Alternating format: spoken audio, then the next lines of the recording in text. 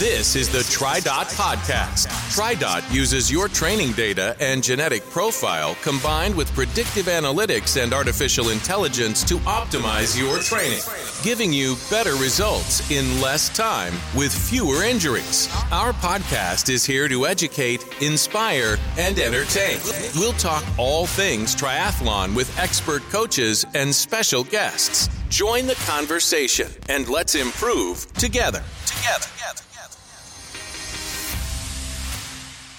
Welcome to the show, folks. We've got a fun strategy session for you today. Remote racing is the new way to race that we talked about on podcast episode 107 with TriDot founder Jeff Booher and Vic Brumfield from USA Triathlon. Last fall, USA Triathlon put on the inaugural remote race with a bunch of us from the TriDot team and a whole bunch of our ambassadors, athletes, and podcast listeners jumping into the fun to check it out. And we had a blast. So after that successful launch of the remote racing platform, there are more and more remote races being added to the calendar, and I encourage all of you to head to remoteracing.com, check out the spring kind of sprint triathlon series coming up, and jump into a remote race yourself. So before this preseason remote racing series takes off, we wanted to dedicate an episode to share all of the tips and best practices we have to execute a successful remote race. So I've got a few key TriDot team members here today to help us prepare for our next remote race. Our first guest is predictive fitness software engineer Corey Gackenheimer. Corey is a full stack software engineer from Warsaw, Indiana. He's worked as a software developer for over 15 years and came on board full-time with the TriDot dev team at the start of 2021. As a TriDot ambassador, he finished his first Ironman at Ironman Florida in 2020. And Corey, on this episode in particular, I have to congratulate you on just a gnarly 4th place overall finish at the USA Triathlon Remote National Championships, the first ever remote race last fall. Now you and I had some internal smack talk that week on who would win. We thought it might be close between my runability, your swimmability, and you beat me, Corey. You beat me good by a solid 3 minutes and 28 seconds. So I just have to start off today by saying, way to go, friend. Thanks, Andrew. I had an absolute blast when we competed in that remote race. It was awesome having that friendly rivalry, knowing that you were pushing me remotely. I knew I would have to dig deep off the bike. I'm excited to get to talk to you today about remote racing and some of the features and just strategies for remote racing. Also joining us in the remote fun is Coach Jeff Rains. Jeff is a USAT Level 2 and Ironman U certified coach who has a Master's of Science in Exercise Physiology and was a D1 collegiate runner. He's over 50 Ironman finishes to his credit and has coached hundreds of athletes to the Ironman finish line. Jeff, how's it going, man? Hey, I want to join in on the smack talk. So I can't wait to smoke you boys in the next remote race coming up very soon. That's the problem, Jeff. That's why there's no smack talk, is because you will smoke us. Like there's just Right. there's no talk to do. It's a foregone conclusion. You can have it. The reason Corey got 4th and I got 7th instead of us getting 5th and 8th is because Jeff Rains was not in on that particular race. But anyway, we'll get to that soon enough. I'm Andrew, the average triathlete, voice of the people, and captain of the middle of the pack. As always, we'll treat the show like any good workout. We'll roll through our warm-up question, settle in for our main set topic, and then wind things down with our cool down. Lots of good stuff. Let's get to it. Time to warm up. Let's get moving.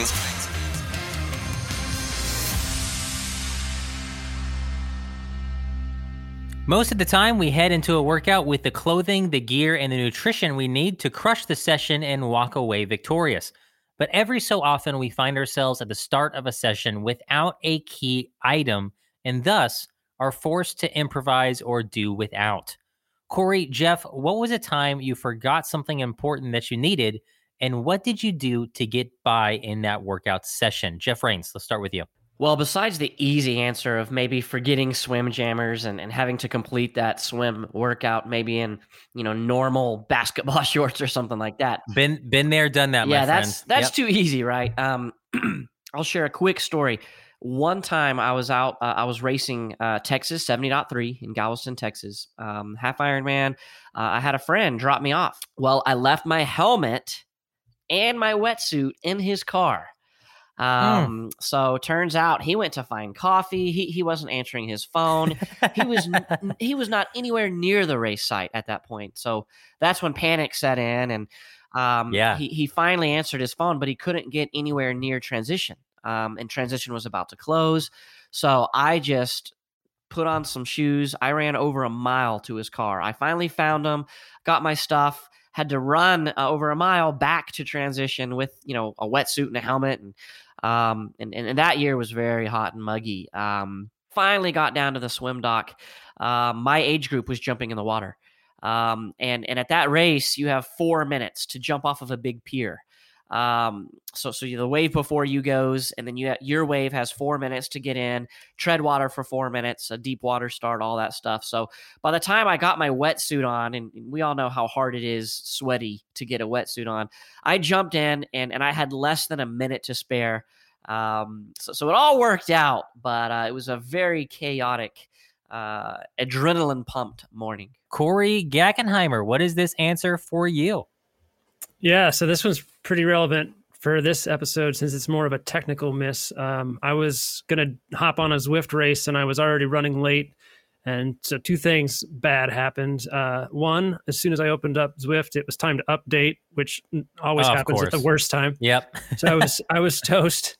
Didn't think I'd be able to make it, but I could still maybe squeeze it in. And then right as it opened, my Bluetooth would not connect to my pedals. I didn't have my Amp Plus dongle already plugged in, so I had to reach across my bike and find the dongle, plug it in. Barely got it. Got to the race start line right as they were starting. I was clipping in, and if you've all done a Zwift race, you know that first minute is everybody's riding at 1,000 watts. So I just ended up doing a solo lap of Richmond instead of racing. But so that was my technical miss on the race day. Corey, can we talk about how I'm thankful for Zwift and I'm thankful for kind of the Ant Plus dongle specifically, because without that, the word dongle would not be in my regular vocabulary. And I think the word dongle is just a fantastic word, a underrated word in the indoor pain cave vernacular, in my opinion. You know what we need, Andrew? We need an entire podcast episode talking about dongles, with things that triathletes say that only triathletes would appreciate and understand. Ooh, yeah. Ant Plus dongle is definitely one of those. Yeah. Okay. Not mad about where your head is at there, Jeff. Not mad at all. So I mean, my story for this is actually fairly recent. I bought one of those indoor rocker plates for my bike. When you have one of those rocker plates, you get your trainer on it, you get your bike on it. Well, a indoor trainer, I have the Tax Flux. The flywheel is on one side of the trainer. And so you put the trainer in the center of the rocker plate, and most of the weight of the trainer is on one side. And so the plate on its own is going to lean more that way than the other way. So what you have to do is you have to just take a dumbbell. So I have an 8-pound dumbbell that sits on the other side of the rocker plate, and it balances out the plate. Well, I had a workout where I just forgot to grab the weight. And so I'm leaning to the left slightly the entire time. And I could not, with every pedal stroke, every right side pedal stroke, I would kind of get upright again. And then every left side pedal stroke, I would lean way over to the left. Maybe you'll be really prepared for a velodrome now that you're leaning to the left the whole time. A quality velodrome joke here for the podcast. Guys, we're going to throw this question out to you because I know in all of your swim, bike, run, strength training, there have definitely been times where you've gone into a workout forgetting a crucial piece of gear, and I want to hear your stories. Make sure you are a part of the I Am Trot Out Facebook group. Find the post. Every Monday when our new show drops, we throw out a post asking you guys to answer our warm-up question, and I'm excited to hear your stories. This is probably an episode where we'll take 8, 9, 10 of the best stories and share them on a future podcast cooldown. So head to I Am Trot Out Facebook group, find our post today, and let us know what your story is. On to the main set. Going in 3, 2, 1. Ketones are nature's superfuel, and Delta G in all 4 strengths rapidly induces deep ketosis in just 20 minutes. Oxford University professor Kieran Clark, founder and CEO of T-Delta S Global, led the effort to develop Delta G, and she has been teaching us about the performance and health benefits of drinking the revolutionary Oxford ketone ester. Many of us on the TriDot team are already using Delta G Performance and Tactical for our training and racing. And now we are adding Delta G Coffee Booster to our morning routine. Ketones and caffeine work incredibly well together, and I love the energy boost and mental clarity the combo provides. If you want to experience the feeling of a ketone-fueled training session or a ketone-boosted cup of morning coffee, head to deltagketones.com and try Delta G for yourself.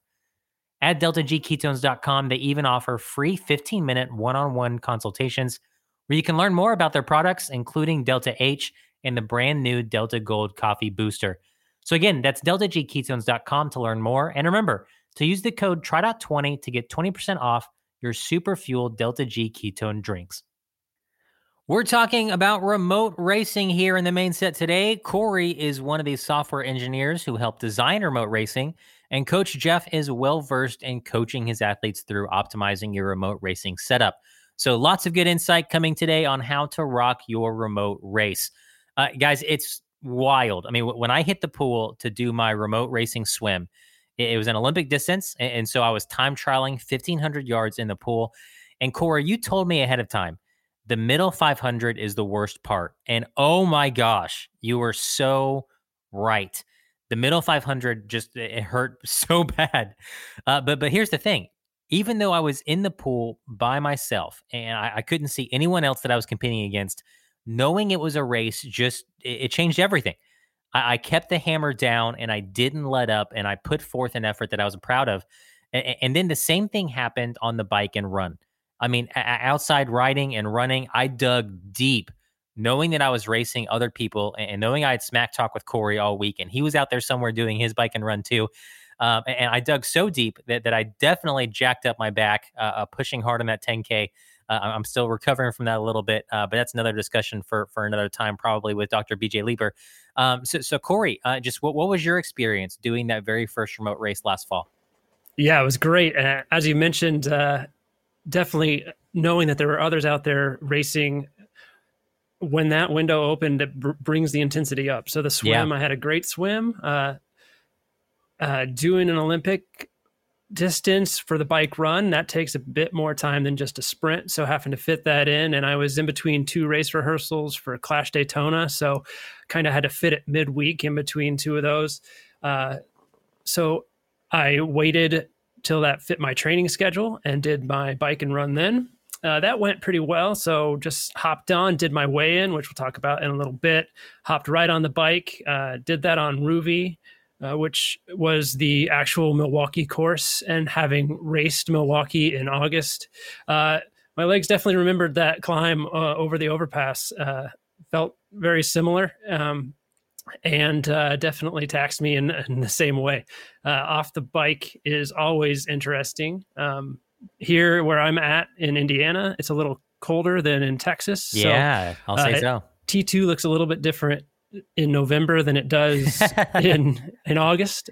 So had to have my cold weather running gear set out and layers there because, you warm up as you run, but wanted to make sure I was warm enough to run. So I had to make sure that was ready to go. But yeah, got out on the run and was remotely trying to chase you down, knowing that you'd have a great run and I would have to push really hard to try to beat you. So, but it was a great race. Yeah, and I had the second best run split of the Olympic distance participants, so I at least, coming in 7th place, can hang my hat on that. The only guy that had a faster run split was the guy who won, and he had an amazing swim, bike, and run. He beat everybody by a lot, so congrats to him. Now, Jeff, at the time that all of this was happening in mid-November of 2021, you were days away. I mean, literally days away from racing Ironman Arizona. So you did not participate personally. But many of your athletes did. And I know that you helped them prepare for the event. Just what did you hear from them? How did their races and their experience with remote racing go? They absolutely loved it. I encouraged my whole crew to race because many of us had actually raced the Ironman VR races during the whole COVID year. And, I wanted my athletes to do the race, the remote nationals and just to see how it kind of stacked up with the other virtual racing events. And now having, I know we're going to dive into this a little bit, but having equalized results and accurate and fair results based on age and gender and even your location location and weather. Remote racing was a whole other level, and my athletes absolutely loved it. Corey, I already mentioned podcast 107, Remote Racing, Real Results, where one of the talking points was outlining the differences between virtual racing formats that athletes are already familiar with. And Jeff, you actually just talked about the Ironman virtual racing series that they had put on. There's some differences between those formats and remote racing. Since that episode exists, I don't want to lose too much time today covering this again. But I do feel like it's important for folks that have not heard that episode to hear this. So what was designed into the platform for remote racing that separates it from virtual racing and makes it more real racing? Yeah, and I think we've already touched on this to some degree, but the main thing to mention there is every decision we make when it comes to building out remote racing is we're very mindful of fairness. We want it to be fair so that it can be real. And so from the beginning of a remote race, when you do your virtual check-in, you're validating your identity, your weight, and when we post-process all of the data, we can flag questionable racers or race results. And then we make it fair by normalizing our environmental conditions. So that takes into account your location, your current temperature, and we can also level the playing field in a way that others don't by taking into account the data that comes in. So we can take accuracy measurements, known published accuracy measurements of power meters and smart trainers. We adjust power based upon that to equalize or to make it fair. And then we give everybody the same virtual bike. So, in Zwift, for example, you can have fancier bikes that might go faster because they have less drag or better wheels. Everybody gets the same bike in a remote race. So the same drag, same rolling resistance. So that's another part of the fairness. And talking to like the power meter accuracy in particular, so that's like if I have a more expensive power meter and we know that number is just extremely accurate, and somebody else is racing with a less accurate power meter, it's just going to adjust the results on the back end, knowing the power that was produced by those two athletes and knowing the margin of error for that data. Is that correct? That's right. Yeah. So we'll adjust based off that margin of error. So yeah, the very best ones, they're going to be plus or minus 1% is their published difference. And that's our baseline. So everything's based off of that. And the difference is factored in from that. Other things that we take into account, like I said, environmental conditions, other things, we want to make it fair. So for an outdoor bike, you're not allowed to go a single direction. So you can't do your 40K with a tailwind the whole way, although that would be awesome. It's not fair. So we're not doing that. Run, same thing. We don't want somebody to go downhill an entire direction. So we make sure that those should be out and backs or loops. So they start in the same place and they don't have net elevation loss. So all of those different protocols that we have in place really are what go into the realness of remote racing and fairness. And so that's what we do so that people don't feel cheated when they finish the race. So Jeff, you do a lot of things with your coached athletes to keep the season kind of fun and engaging and keep the accountability high. Your crew does group Ruby rides together during the week. I know you guys, a lot of your athletes will attend the Zwift Tryout ride on Saturday. You'll do a few in-person team races throughout the season. You'll do midweek video chats to learn about a different topic of the sport. So as a coach, trying to keep your own athletes involved and motivated, you're always looking for good opportunities for your athletes. What excites you about the possibility of having your crew do a remote race or 2 or 3 or more throughout the tri-season? Man, there's a ton of really cool things about this, and I try to keep the accountability high, the morale high, that team aspect. The great thing about remote racing is if we're busy with life and work, if it's a busy season, a lot of athletes come to me like I only have this 2-month window throughout the year where I could get a race in, I could actually travel. Work isn't quite as stressful. Well, remote racing, you can race all year round, right? Because we don't have to allocate an entire week to travel and funds and all that. So they're also great just to break up your season. You get to race in the convenience of your own home. And also, if you don't have an on-site race, coming up anytime soon. Corey, I want to talk about just what it's like going through the flow and the process of a remote race, because there's a lot of similarities to an in-person race. You register, you put the race on your season planner, you put it onto your training, or your training starts to prep you for the race. You get your gear and your nutrition ready, and you go out and you just burn into the ground like you would on race day in person. The primary difference, other than not being on site with other athletes, is instead of checking in and getting body marked and racking your bike and finding an available porta potty, all the things you're used to doing on race day, instead, to prep for the race itself, you have to connect your devices. You have to make sure that they're charged and ready for action, that there's the weigh-in process. So it's similar, but it's different. It's a real race. Just the last couple of prep steps you take are a little bit different. Corey, talk us through kind of the race process for a remote race, just from the very beginning when you register to getting that sweet medal on the back end.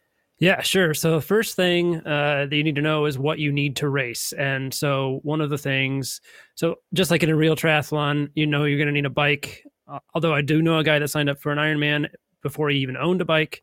But generally, you know what you need before racing, or you know what you have. So for remote racing, you can have different devices to record with, or we have the ability for you to just manually input your times as well. And we'll talk about that in a little bit. But so know what you have. So then you need to register, which is just like registering for any other race, with one extra step. That extra step is to essentially finalize your registration by going to your RaceX, which is at app.myracex.com, making sure that race is added to your calendar. RaceX is the platform we use. It will parse your race data before and after the race. It shares some of the algorithms that power the remote racing platform.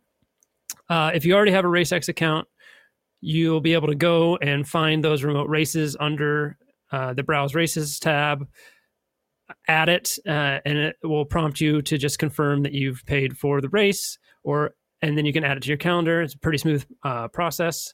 If you're brand new to RaceX, when you go through registration, RaceX will look for that registration and add that race automatically for you. Yeah, and Corey, I just want to add, it's that part of the process for me was identical to registering for an in-person race.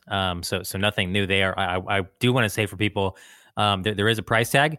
The price tag is not nearly as high as it would be for an in-person race. And that's, when you're paying for an in-person race, the race itself is paying for the venue. They're paying to close down streets. They're paying for, police officer support to manage intersections and whatnot to keep you safe and then ensure you have a good race. They're paying for all of the hydration, nutrition that's going to be on course. And for this, there isn't any of that. So there is a price tag.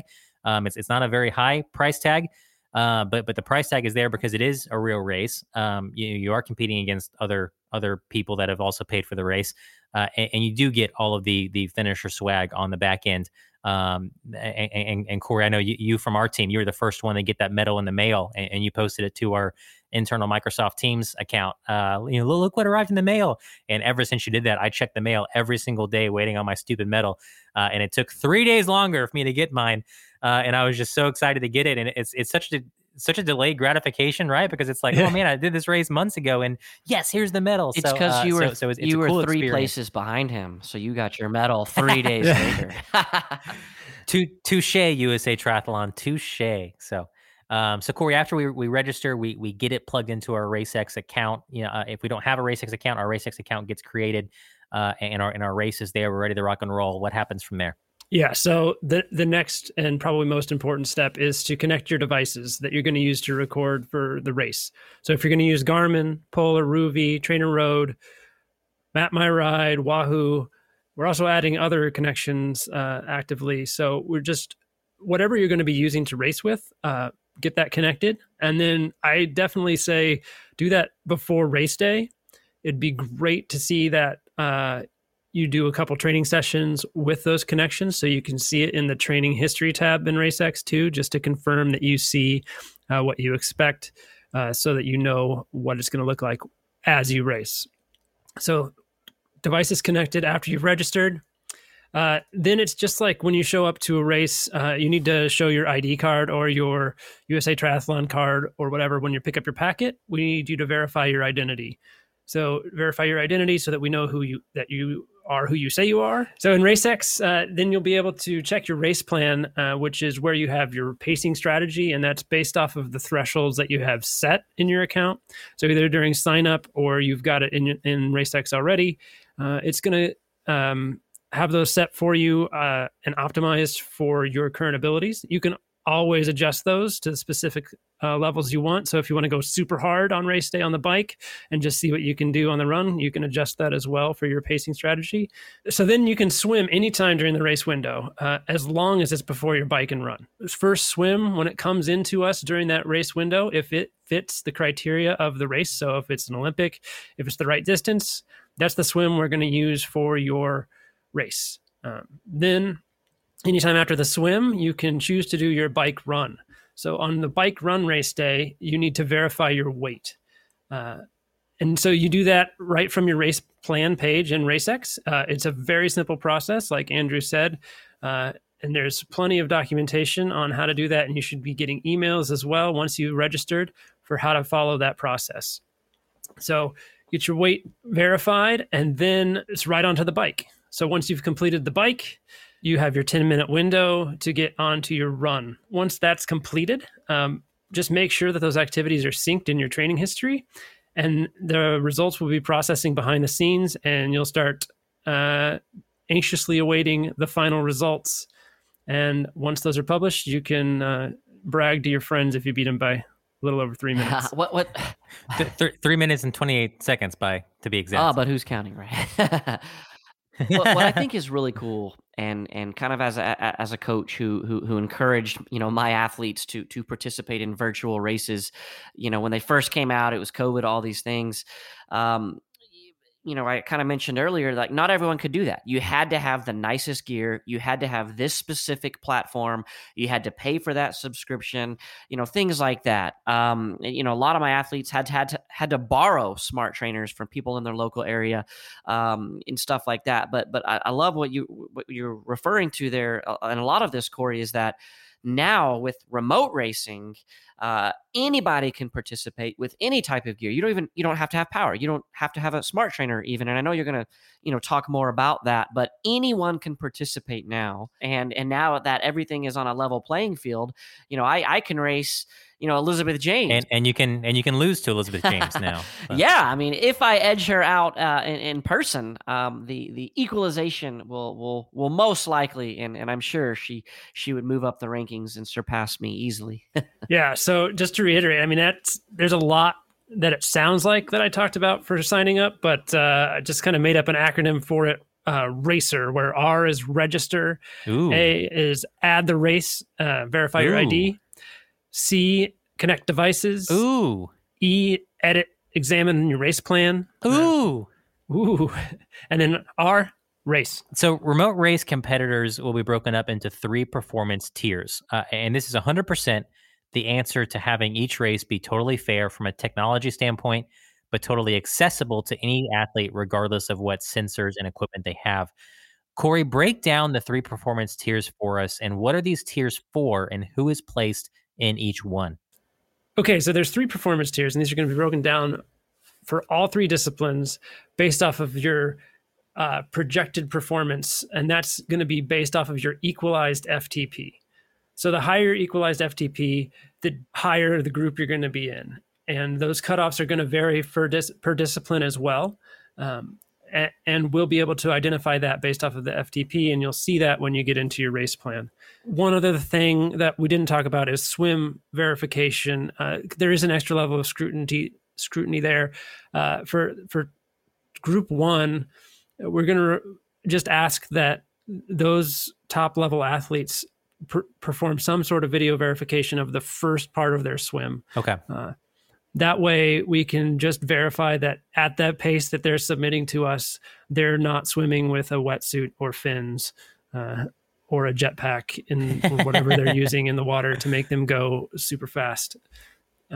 So just, exactly like what you said. It's more of a peace of mind for other Group 1, Group 2 athletes, that they're being fairly compared to the rest of the field, and somebody's not cheating and bumping up to a different level without any sort of verification. I think this is the takeaway I want to leave people with before we move on from this question. If you're registering for a remote race and you have a legitimate chance at being on the podium, of winning the race, the performance tiers are in place to make sure that those folks have the highest level of gear to make sure that the data is accurate, and they have to do those steps like the weigh-in, like the swim video, to make sure that the way they're executing is real and fair, because they actually have a chance of winning. And we want to make sure that those folks are really racing each other on a real fair level playing field. And then everybody else, I mean, I am not a threat. When my data gets punched into remote racing, I am not a threat to win the race. I'm just not. And so I can happily go in and participate and not have to figure out how to video my swim, and not have to figure out how to video my weigh-in. And I can race against Corey, and we can not do all those steps because we're not going to win the race.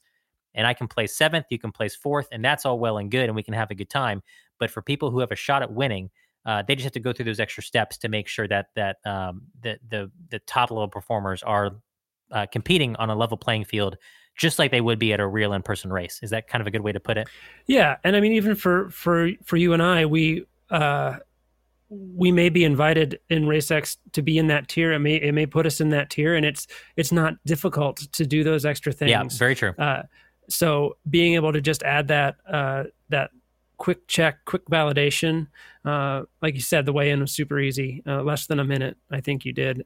So that sort of thing is not hard, and makes it fair. Yeah, so anybody can compete, anybody can jump in and have fun. Just the performance tiers are in place to make sure that the winners are really the winners, and everybody else, you're going to get ranked accordingly. So, all right, let's get to the fun stuff here. Let's talk about actually doing your remote race. You've signed up, you've done the prep, you're ready to rock and roll. Let's go through just kind of swim, bike, run, transitions, and just share all the practical execution advice that you have for our athletes. So guys, what do folks need to know to go out and execute the remote race swim? You know, another really cool aspect about remote racing is that you have a window. You might be 4 days, it might be 10 days, but you have a window to get your swim, bike, and run completed. And so if you've got the sniffles one day, maybe you want to wait 4 or 5 days to start your remote race, just stuff like that. So there's not a definitive, 7 a.m. swim start on this day at this sunrise, no matter what the weather is outside. So that's kind of a bonus of even on-site racing. But even inside of that, our swim, we don't have to get right out of the pool and run to the bike. We just have to get that swim done, and it can be days later before we start the bike and run. Now, we know that run has to start within 10 minutes off the bike, but the swim doesn't. So what we need to know about the swim is that you just need to focus on that day, executing that swim and pacing it well. But definitely make sure your watch is set for the correct size pool, being yards or meters, maybe it's short course or long course, just like our swim assessments in TriDot, this all matters. Short course, 25 yards are shorter than meters. But you also get more pushes off the wall than long course pools, and all that goes into effect when equalizing the results. And so we want to make sure that we know the size pool, we know how many laps we need to complete. And then obviously, if you're in contention for winning, you need to know how you're going to have that first portion. It might be your first 3 or 4 minutes or something like that. But you're going to have to record or film a portion of your swim for the verification and fairness aspect. So you might have a buddy come with you. You want to make sure that the pool's not going to close in 30 minutes, but setting all this up, you run out of time. So just logistics, really make sure that you have that lane to yourself. Maybe make sure that you're not going to have, a random stranger hop into the lane with you in the middle of your race and you have to start over, stuff like that. And if you really want to nerd out, like I do with my athletes, I tell them to pick a deeper pool to race in if possible. If you have access to multiple pools in your area, pick a deeper pool. And also pick a pool that may have more of like an endless pool gutter system, because those types of pools are faster. So deeper, you're faster in deeper pools. Nice. The water's not going to bounce off the wall and create that drag. It's going to go into the gutter, and so just little technical aspects of the sport and of remote racing that we don't think about. We can nerd out really deep if you really want to shave an extra 10 seconds or so. There's Really always deep. those technical aspects of the sport, right? For sure. Yeah. And I do love me some flip turns. One other thing I'd like to add there is let your lifeguard know. Had I swam on the Friday instead of the Monday that I did my remote race, halfway through my training session that day, the lifeguard pulled everybody out of the pool because they had to go to the restroom. Nice. Just give them a heads up that you're going to be doing 1,500 nonstop. Please let me finish because it's for a race, and maybe even hit them up to see if they could record your first couple minutes, or just make sure it's okay with them too, because I know some facilities don't allow video recording. So if that's the case, try to work it in on a time when there's nobody there and they're allowing it or something like that. And then just another thing as far as strategy. For me, the remote race, I wanted to go out really hard that first 100 or so, just like the beginning of a real in-person race, to get out of the way, settle into a groove after that.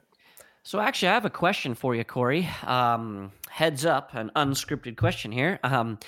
So actually, back when we did the Ironman VR races to be in contention for a world championship slot, we had to complete an exact distance. And so if we were in a yard versus a meters pool, meters are longer than yards. So we swam considerably further than 1,500, let's just say, yards.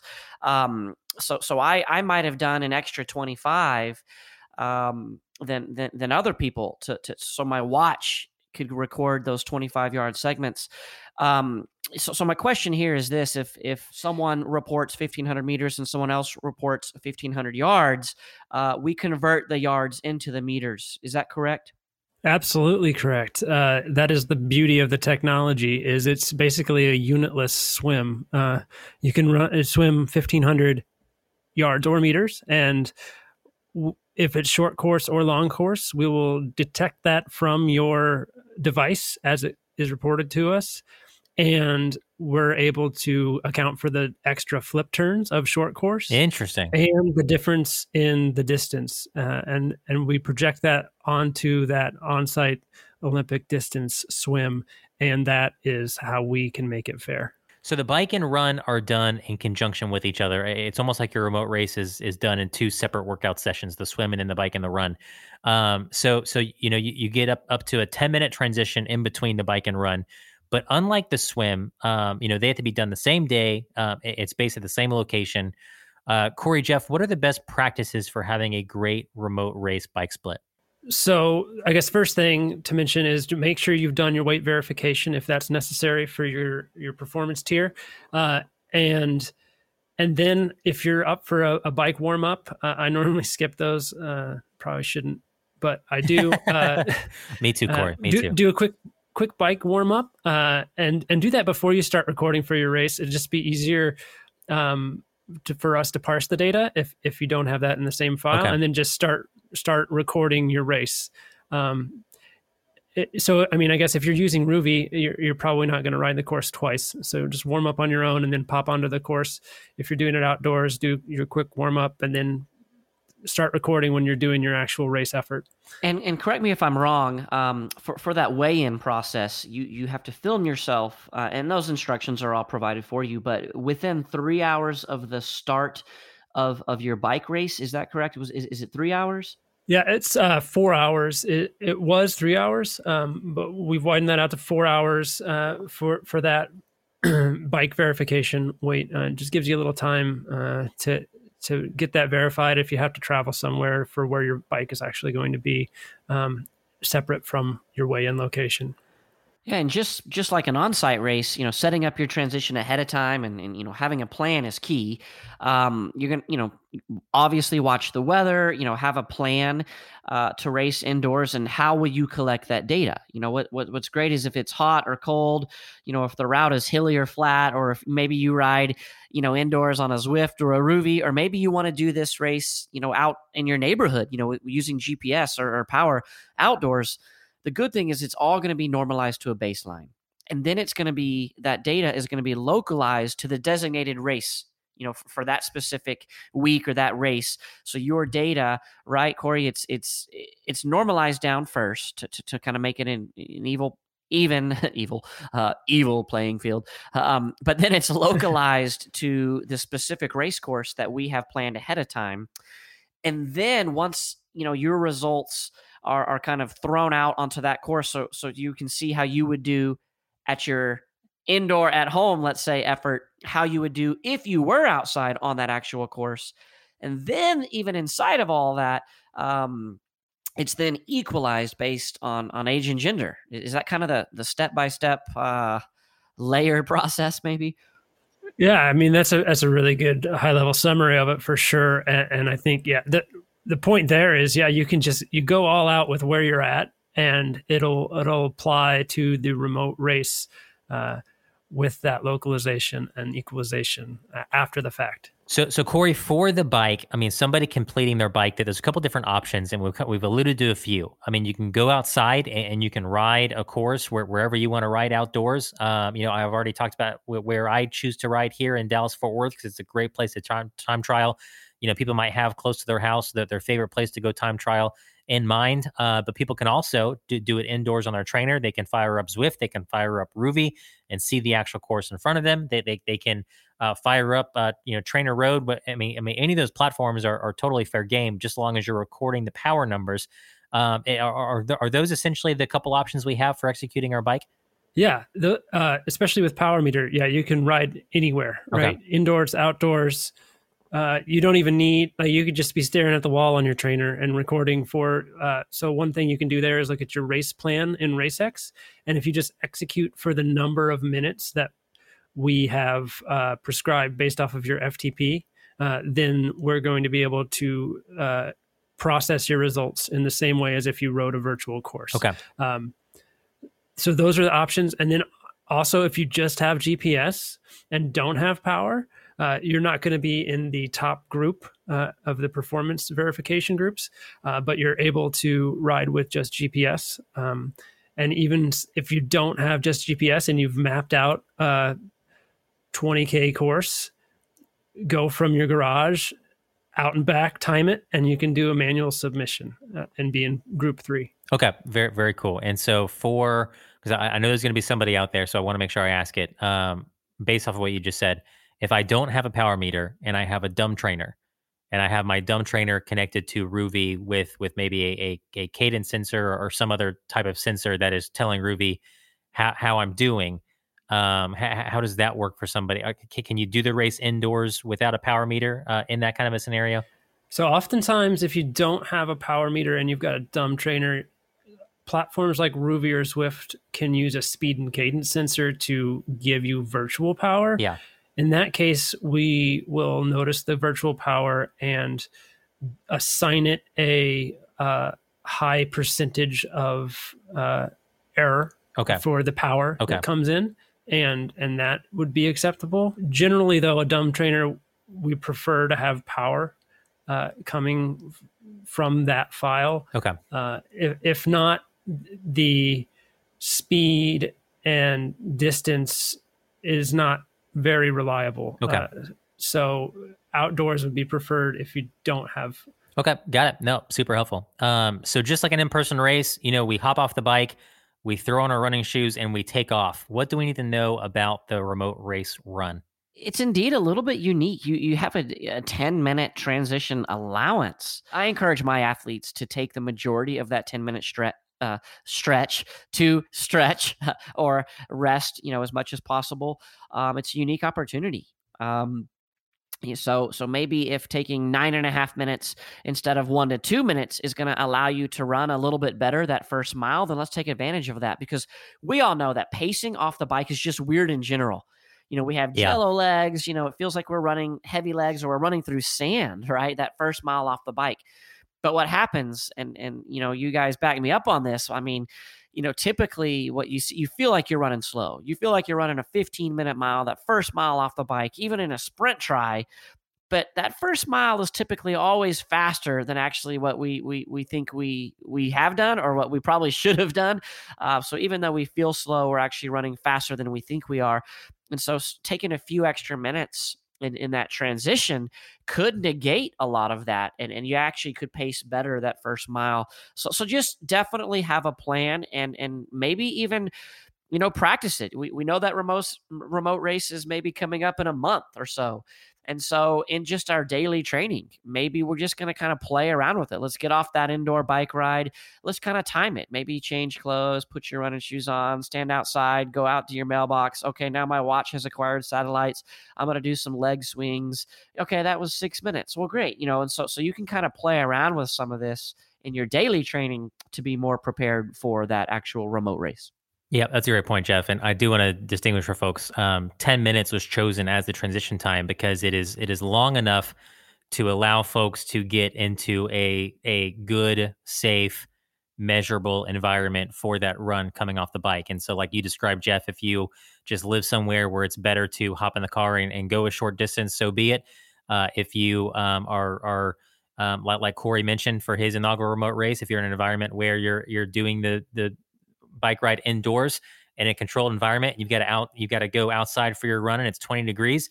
Okay, 10 minutes gives you enough time to get off the bike, to layer up properly for your run. But on the flip side, 10 minutes isn't so far. It's not so long that you have time to adequately recover. I mean, you can take the full 10 minutes and start your run.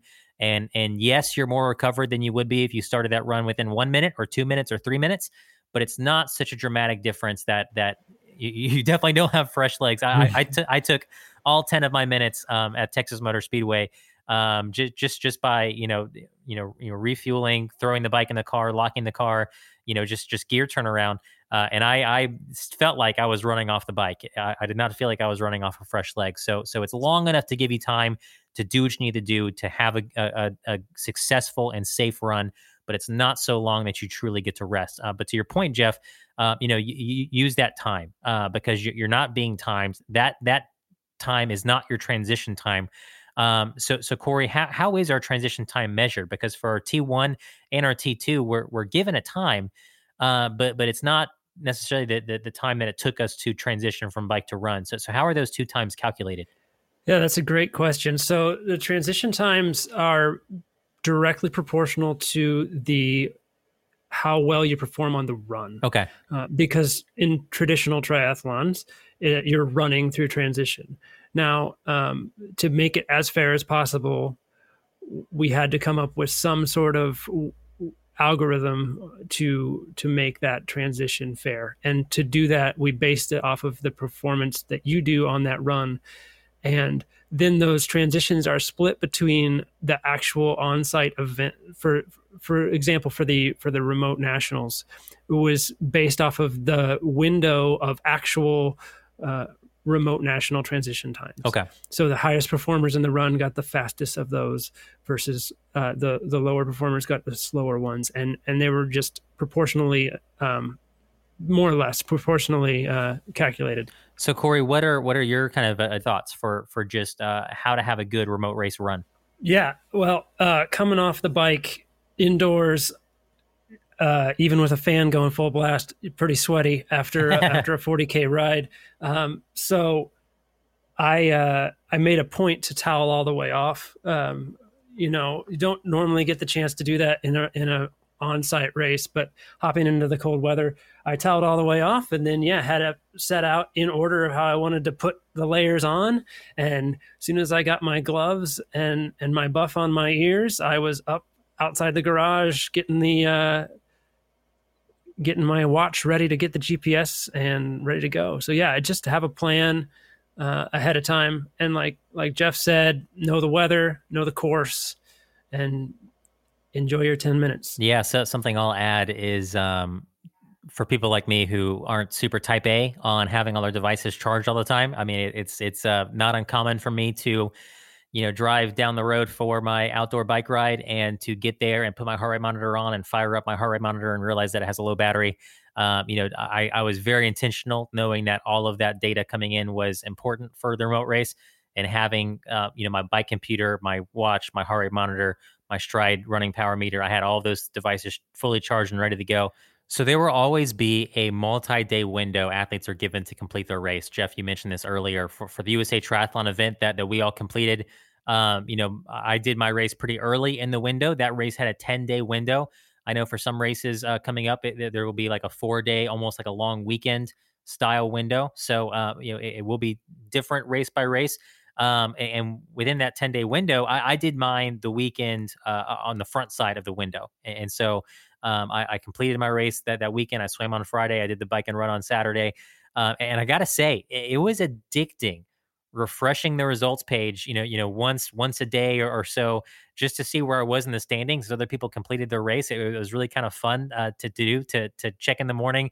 Okay, did anybody complete their race yesterday and knock me back or whatnot? So Corey, tell me about the results and what happens on the backside of a race. Yeah. So from the moment we receive the files for your race, we're going to check to make sure it's a valid race file, like I've mentioned before. So we're check if the distance is correct within the tolerance. So yeah, if you swim an extra 50 yards, we're still going to count it. But we're going to know it's a race file, and we look to see if it's a reasonable time for that effort. So if you ran a 5K in 10 minutes, we're going to say, sorry, that's not real. You drove that or something, so, or you should go to the Olympics, and set a new world record. So, and then we also make sure that the run started after the bike, which they both have to start after the swim. And so then once that happens and we identify that it is a race file, the post-processing starts, and that's we've already talked to it some. Jeff mentioned it at a good high level. So we're gonna normalize for your environment and make adjustments based off of accuracy of your power meters, and then what group you might be racing in is also verified and validated. We're also then now projecting that race data onto the race course, like you said. So, for example, the Las Vegas course. So you're going to go from Texas Motor Speedway to Las Vegas, and then localizing those results. We then equalize based off of age and gender. So we've got the localized results and the equalized results. So those are both things that you can see. There's other things going on. So we're going to group by teams if there's teams for that particular race, that sort of thing. So all that stuff happens after the race. So Corey, when we were done with our remote race, it was really cool. We were literally at the track at Texas Motor Speedway. We all had our phones up, and you get an email from Remote Racing letting you know that your data file is there. It's like, congrats on completing the bike, congrats on completing the run, congrats on completing the swim. So as you were completing each leg, that was triggering, and that really was the only way I could for sure know, okay, I just completed it. Remote Race has seen that file. And I know some people, if they didn't catch that email, that they were like, did I do it right? Did Remote Racing get my split? So what can we do to know that we executed it correctly and that Remote Racing has the files and we're all good to go? Yeah. So those emails are huge for sure. Sometimes they get caught in spam or you don't see them. So then, we did get several questions like that.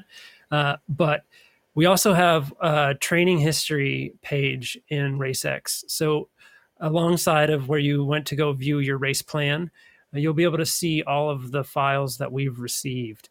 And so you can see, oh, hey, that was my bike for that day and that was the right distance. And we're actually enhancing that so that we hope to be able to just show you that one we'll put some sort of indicator that it's been used for the race results as well. So that's definitely something that we did notice that some folks were having concerns with knowing if their files were accepted, and we'll definitely make it more clear. And the emails are a very important thing there, and we hope to almost over communicate and just make sure that that that your race results are being processed. So Corey, as a software engineer that helped develop remote racing, and as a triathlete using it yourself, I mean, you are uniquely positioned to arguably be the most knowledgeable person when it comes to troubleshooting your remote race experience. So I know you helped answer a lot of folks' questions already, just to help make sure everyone, tech savvy or not, had a good experience. What were some of the most frequently asked questions that athletes have had so far, and what are the answers to them? Just so as we go into this preseason remote racing series coming up, we can kind of already have that FAQ Q&A right here on the podcast. Yeah, and we've actually already covered some of them. Like one of the most commonly asked questions: why is my time different than what my watch showed? And that's pretty easy to answer. But it's also hardest to kind of accept when you're so used to seeing times and power and things right in front of you. But like I said, the biggest one is usually on the bike, and it's mostly because of our very generic remote racing bike. So it's not the top end bike that we've modeled it after. It's modeled after a pretty mid-pack bike with just regular box rim wheels and your standard sort of aero road helmet, not like the tightest position you can get. So that's going to change your time somewhat there. And also, if you have a semi-hilly course that we're running on, that's going to change. When we localize to that, it's going to change your time. Or if it was a humid day, it's going to change your time. That we're like, if we're localizing to August in Milwaukee, it could be a lot more humid than 40 degrees and not humid outside in a morning in Dallas or something like that. So that's one of the main questions. So why is my time different? Yeah, and Corey, for me, the main difference, because you're right, like I know all this is happening. I know exactly, I know the technology, I know how it works, and even still, like knowing why it's happening. Like I got done. I was so happy with, I ran a 43-minute 10K, like 43 minutes on the dot. And like it was like right as my watch clicked over to 43 minutes, I hit 6.2 and I was done. And I was very, especially having trained for Ironman and not doing a ton of speed work. Like I was very happy with that time. And then, so I just pulled up the results to see the exact kind of tweaked time, the calculated time. And so for the Milwaukee course, for that 10K course, it gave me a 43:54. So that's 54 minutes slower. But after being present in the moment and knowing, I ran that 10K in 43 minutes, like I saw that 43:54. It's only 54 seconds slower, and I was like, dang it, like man, it's like psychologically it does do something to, but you have to know like your time changing is all just part of the result being calculated to a totally fair, level playing field race done on the same race course. That's unfortunately one of the things that we get a lot of questions of, but it is just, it's the same for everybody. It's going to, we're changing and localizing to that environment. Another question is, did my file load? And so, we just talked about that too, right? And we're building that. We're building upon that. Like I said, we're building a new, or adding to the user interface. We're going to look at your training history in RaceX so you can see that you've got a file that's loaded for that swim, for that bike, for that run. And so along with that question is also, why didn't my race data show up? So that can sometimes happen if somebody's race data doesn't particularly match the rules exactly as they've been laid out. So if you run a 5K, but you finish your 3.11 miles, 2 miles away from where you started, then that is not within the tolerance of the rules. So you might have run a 5K, but it doesn't match the criteria, so we don't detect it. So that's another thing. So make sure that you're reading the rules, following those, and it's going to make it a lot easier to see your files have loaded and have been accepted. There's all sorts of smaller questions that are mostly one-off and not that are really big FAQs. They're more specific to a specific user or runner or biker. But yeah, lots of good feedback and questions that folks provide us. And the more that we get. It makes us think critically of how we can improve the user experience and make the race even more seamless and feel great for everybody. So, Jeff, you obviously have a good amount of experience doing on-course racing, and I know through Ironman's virtual racing series, which you mentioned, you also have a large amount of virtual race experience as well. So now that there is remote racing to kind of bridge that gap and have there be, races that are not in person but are real and are fair, what wisdom do you have for our athletes listening today, just for entering that swim, that bike, that run in the right headspace, because it is different, and oftentimes you're by yourself or you're with a group, but you're still racing. So what's your advice for entering the right headspace to put forth our best race day effort? So I think that the incentive to push hard and try hard when you're at home by yourself is a whole other level, because we mentioned earlier, you're not just racing your own gender or your own 5-year age group anymore. You're racing everyone. That's a great point. So I would definitely give it all you got, and just know that every second matters. Corey, as the Olympic distance defending fourth place finisher, anything to add there to what Jeff just said? Yeah, I mean, that covers a lot of it. I'd just like to say, show up like it was in person. Maybe have, if you're doing it with a friend, a little friendly banter beforehand, so you can race for bragging rights. It's pretty fun too. Great set, everyone. Let's cool down. After a full hour plus of listening to Corey Gackenheimer and Coach Jeff Rains talk about remote racing, invite us into remote racing, give us everything we need to know to dominate our next remote race, I wanted to close the show today just by bringing on BJ Leeper. Now, BJ is on staff as our Director of Sports Performance, and one of the things that BJ oversees is the remote racing series coming up. He and his team have been working very, very hard to make sure that all of us athletes have a wonderful opportunity to have just a really cool preseason remote racing series. And so we referenced it a little earlier in the podcast. 3 really cool, really unique races coming up. 1 in March, 1 in April, 1 in May. And I just wanted BJ to come on and give us the update.